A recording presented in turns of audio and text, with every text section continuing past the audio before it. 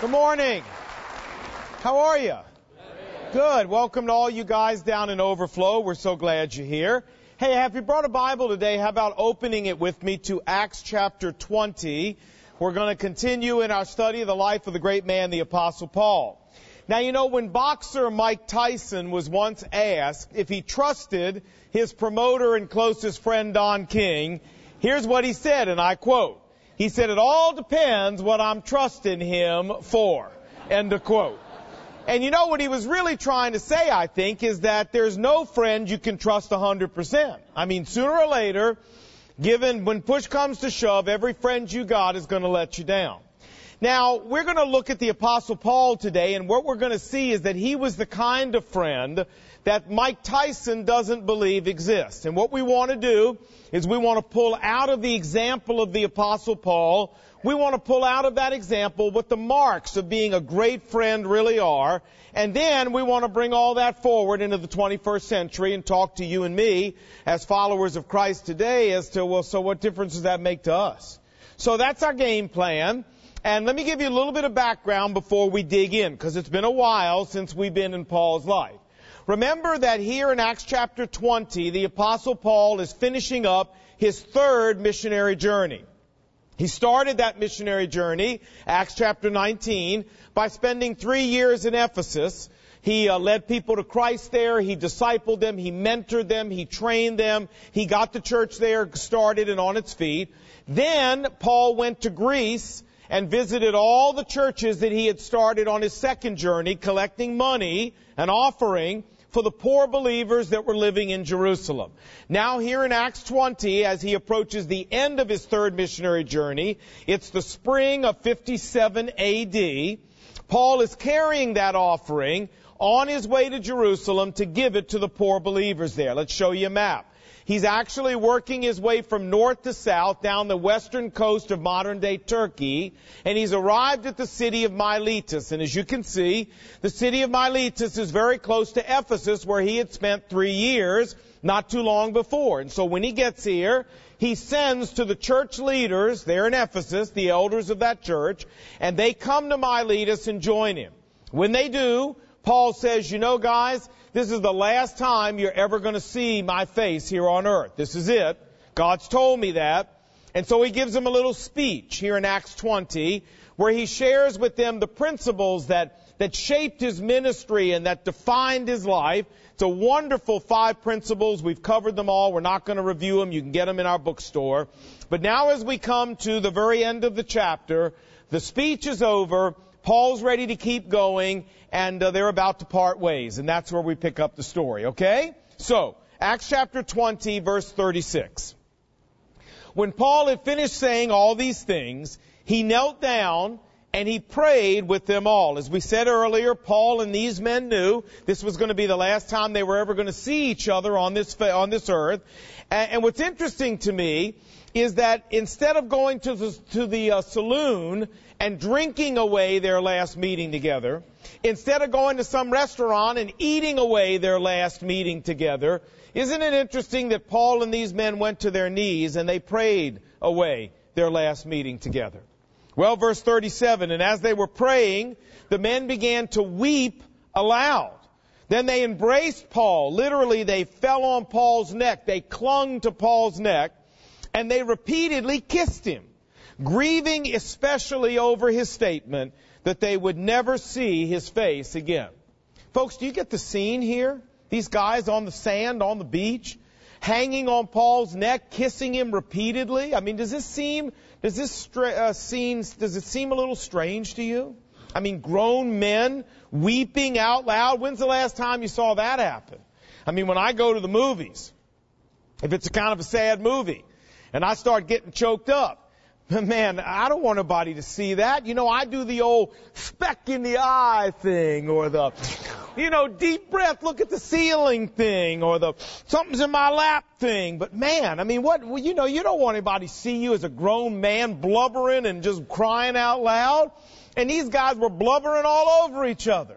And then how about this? Grown men hugging and hanging on a man's neck and kissing another man repeatedly. You know, as a grown man, there are only 3 other grown men in the world that I kiss. They're my 3 boys. One of them's 26. His name's Jamie. Now, he hugs and kisses me back. The second one is named Justin. He's 22. Well, he's kind of getting used to the idea. And my youngest son, John, who's 19, when I try to kiss him, he pushes me away and says, "Dad, that is gay." Well, we're going to get his mind right before we're done on this.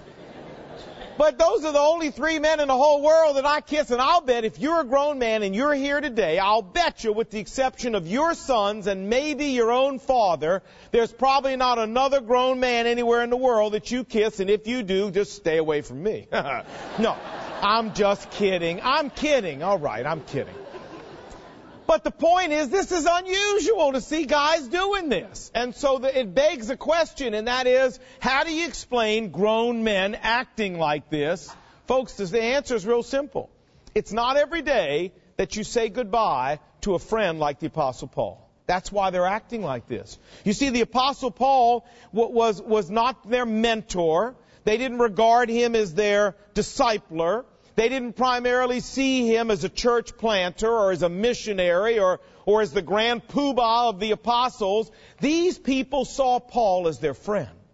He was a friend who loved them so deeply and whom they loved back so deeply. He was a friend who was so devoted to them and they were so devoted back to him that this idea that they were parting ways forever here on this earth, it broke their hearts. Verse 38. Then they accompanied us to the ship, Luke writes, and after we had torn ourselves away from them.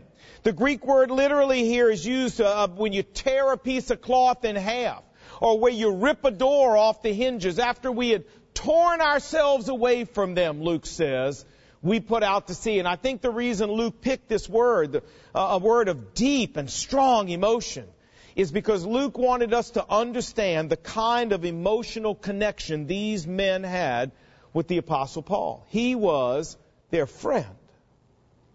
Now, that's as far as we want to go in our passage, however, because it's time to ask our most important question. And you know what that is.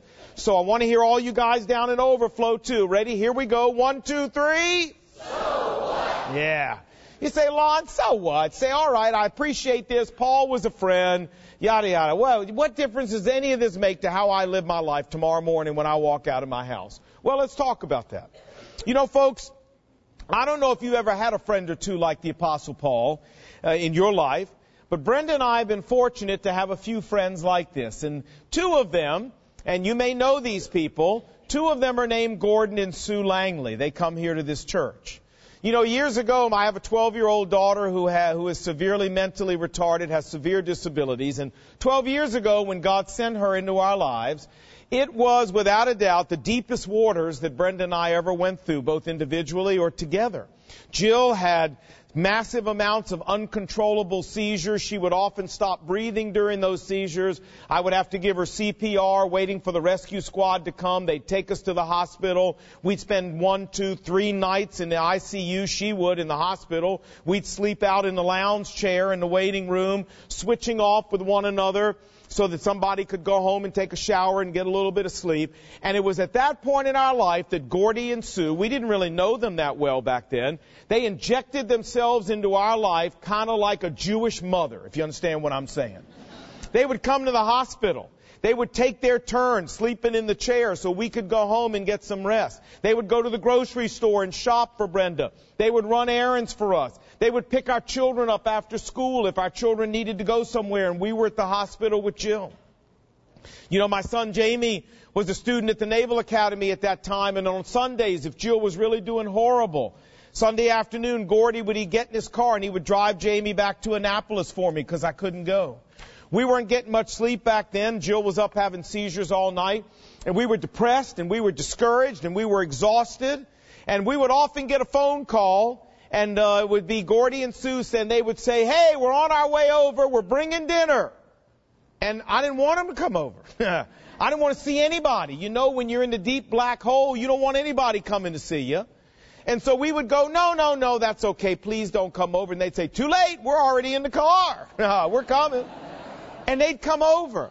They'd get babysitters for us and force us to go out to dinner and go out to a movie and laugh. You know, we weren't laughing a lot back then. And they would cry with us, and they hurt with us, and they grieved with us, and they prayed with us. And I got to tell you, on the human level, I don't know how we would have ever made it through those years without Gordon and Sue. They're still two of our best friends to this day. But folks, if you have 2, 3, or 4 friends like that in a lifetime, you're a blessed woman or a blessed man. And while I was going through all that, and I was watching Gordy and Sue be our friends, God really spoke to my heart. You know what he said? He said, now, Lon, it's great to have friends like this, but honestly, what I want you to think about is I want you to think about the fact I want you to be a friend like this. And I learned a lot about how to be a friend from watching how Gordy and Sue were friends to us. And all they did for us was be friends to us like the Apostle Paul was to these people. If you're here and you're a follower today, I want to challenge you. God doesn't just want you to have friends like that. God wants you to be a friend like that to people. And so let's talk about that. What are the marks of a true friend? Well, the best way I know to answer that question is to look at the example of the Apostle Paul. What was it that Paul did that caused these people on the sand down in Miletus to hug him and kiss him and hang on him because they loved him so much? What do you do to become a friend like that to somebody? Well, let's answer. I got 4 suggestions. Number 1, a true friend, serves his friends unselfishly. This is the mark of a true friend. Their greatest desire is to serve you. Nothing you need is ever too much for them to do. If you have a need, it is their true joy to meet your need.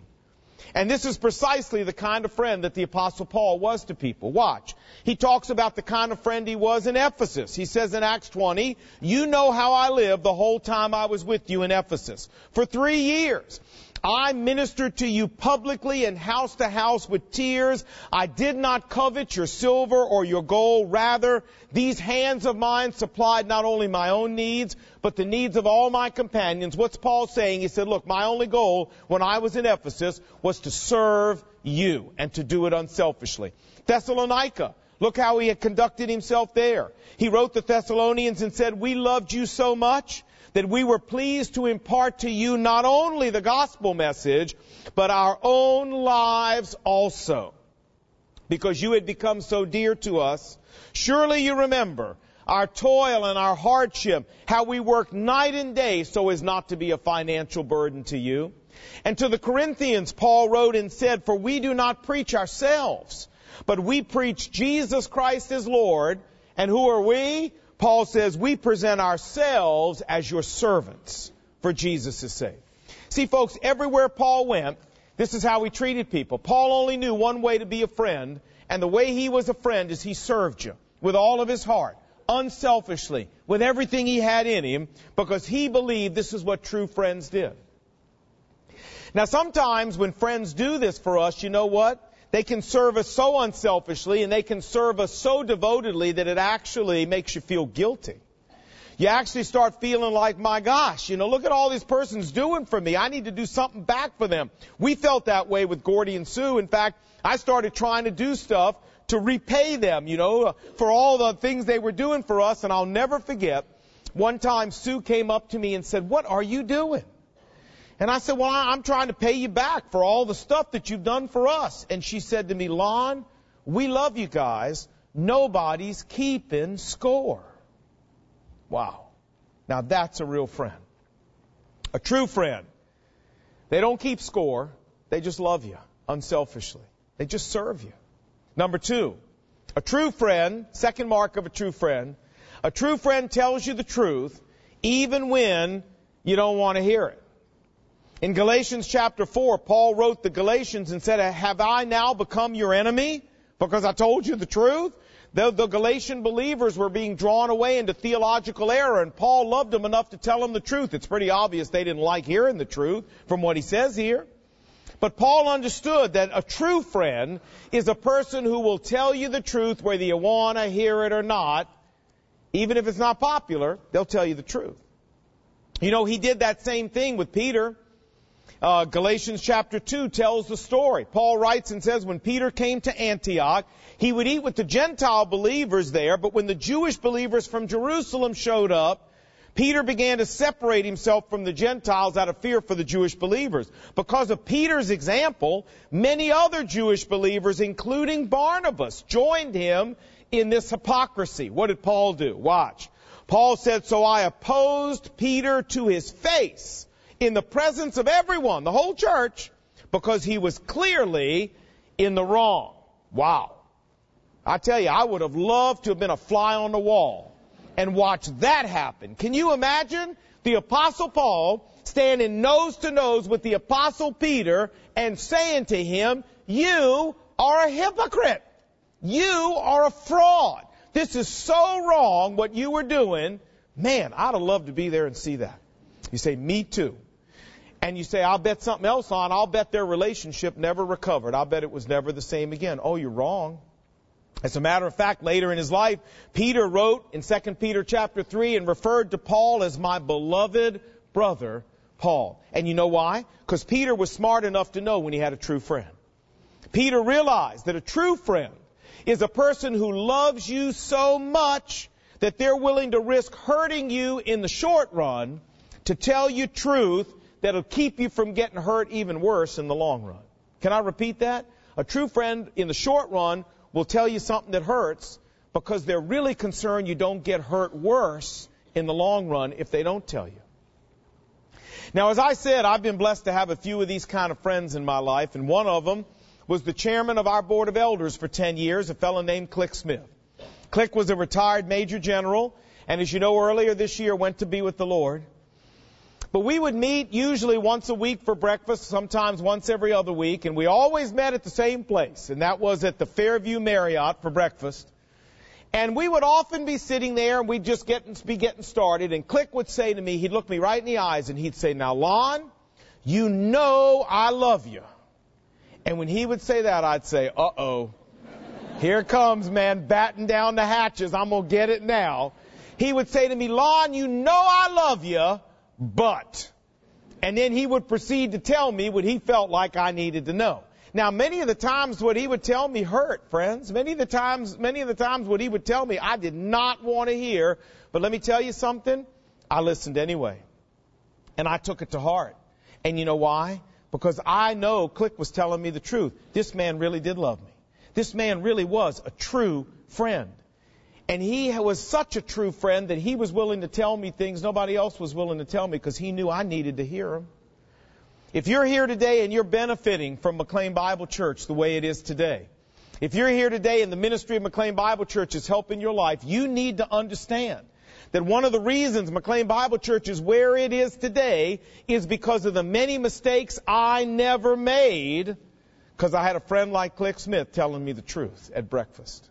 You need to understand that. The credit doesn't go to me on the human level. It goes to him saying, oh, no, you don't.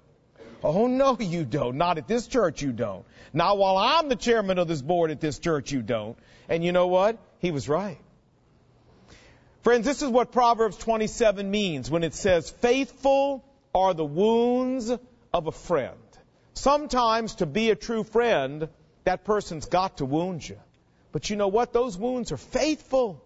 They love you. And they're telling you something you need to hear. That's what a true friend does.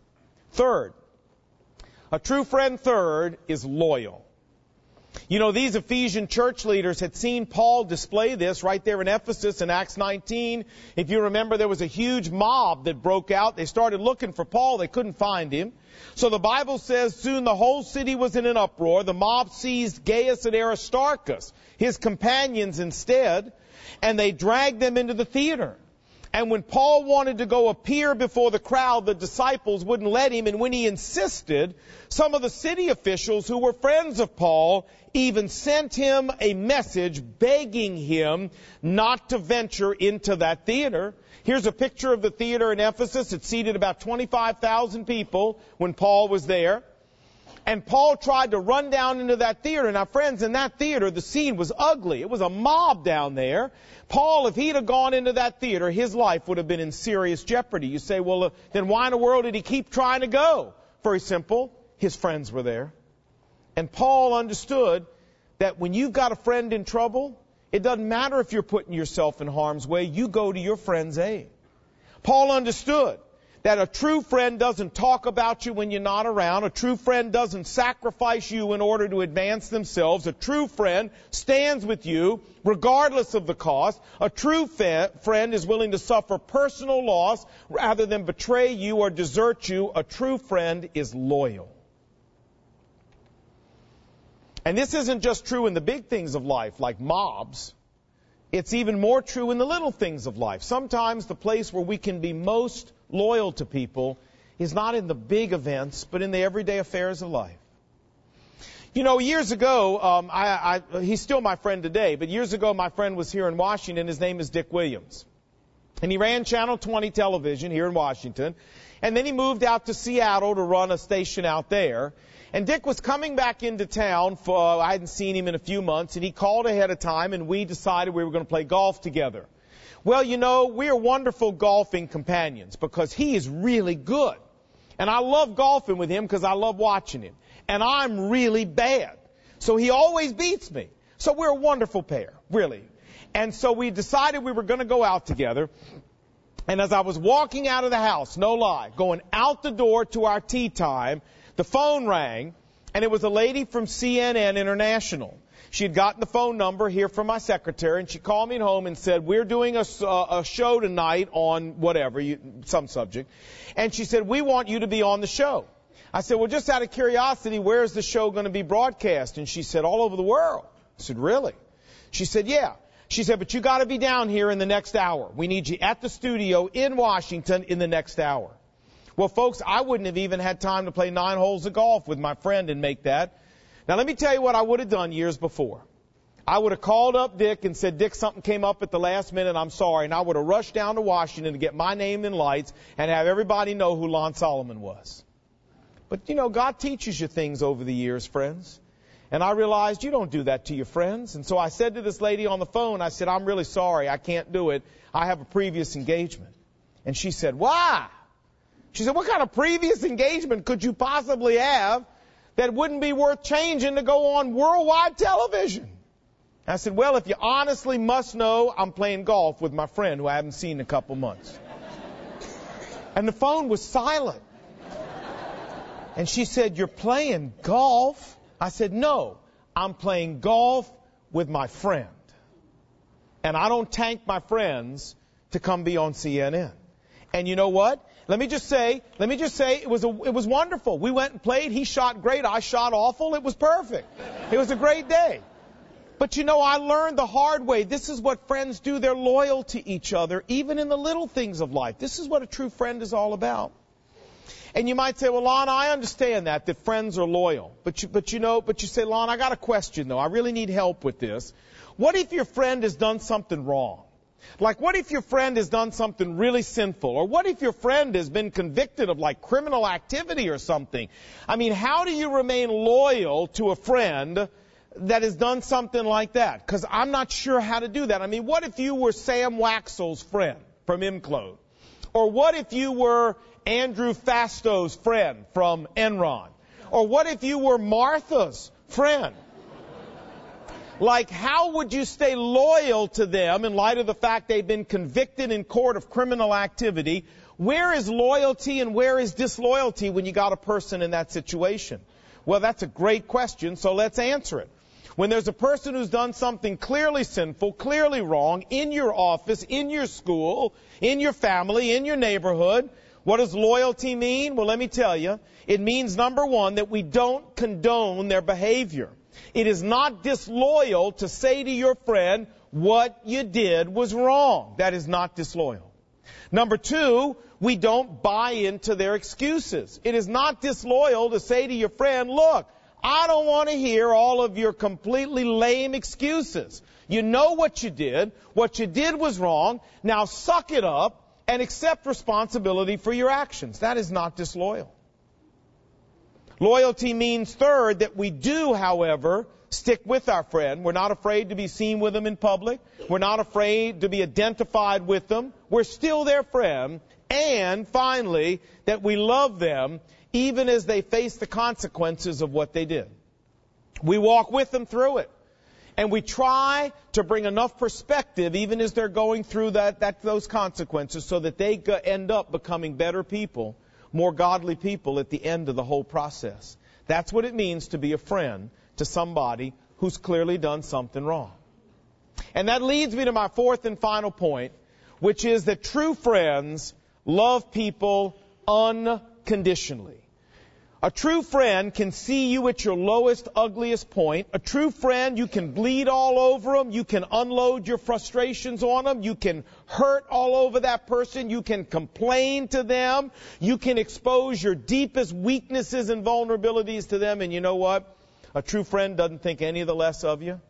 You don't have to perform a certain way for a true friend to love you. You don't have to meet any stipulations for a true friend to love you. Friends, they just love you. And you know, that's how the Apostle Paul was. I think of the Church of Corinth. You know, the Church of Corinth, when it comes to godly behavior, the Church of Corinth was a nuclear fallout zone. They were terrible. They had more problems than you could shake a stick at. They had schisms and jealousies and arrogance. They were taking one another to secular court. They had a man in the church who was sleeping with his stepmother, and everybody knew it, and the church hadn't done a thing about it. A disaster. And yet, even though the Apostle Paul rebuked their behavior, he never withdrew his love from those people. Listen to what he wrote and said to them. He said, "My heart is open wide to you, O Corinthians. I'm not withholding affection from you because of the way you're behaving. You are in my heart to die together and to live together. I will very gladly spend for you everything I have and be expended for your soul." Now, this is a great friend.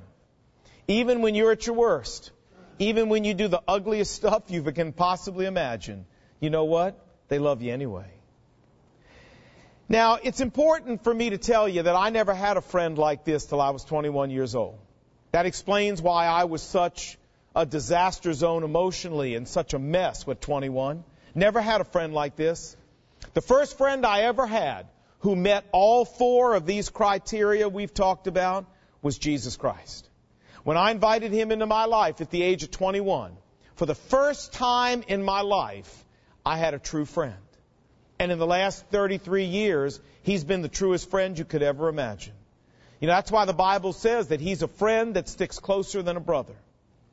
And I've gained a few human friends that are like this since in those 33 years. But it all started with the Lord Jesus. He was my first real friend.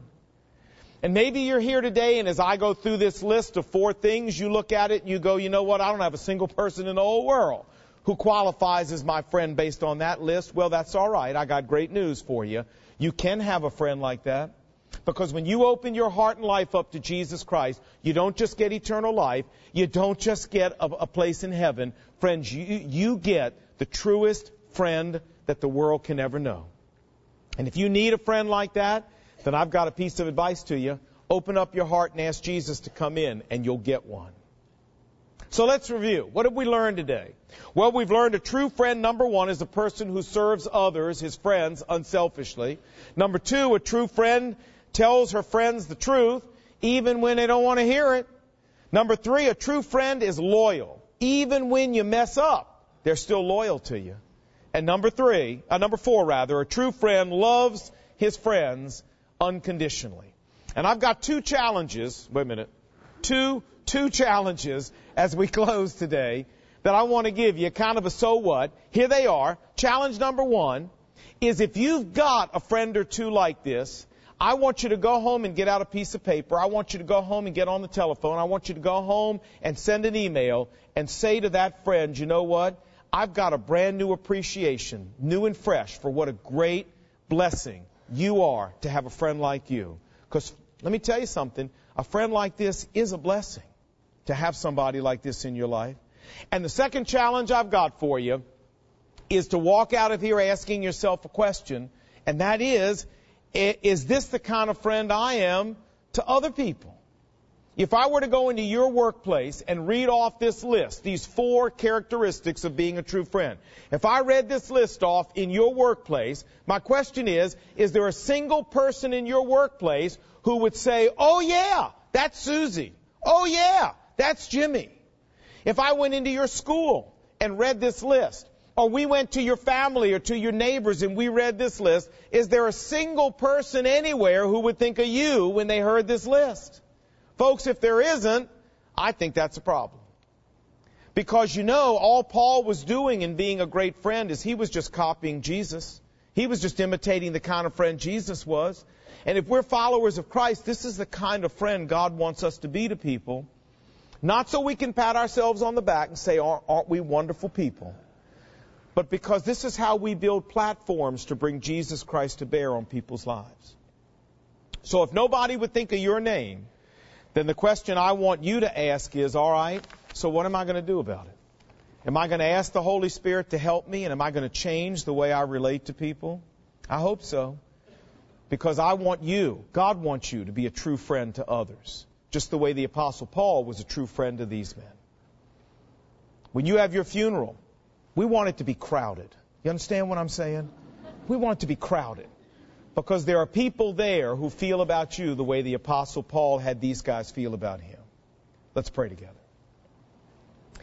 Heavenly Father, thanks for talking to us today about friendship. And I pray that you would challenge every one of us here to take to heart what we've seen. Help us understand that all the Apostle Paul was doing in being a true friend, he was just imitating you. And Lord, we pray that you would help us imitate Paul as he imitates you. Lord, I pray that you would change the way we live and change the way we relate to people around us because of our time with the Word of God this morning. And we pray these things in Jesus' name. Amen.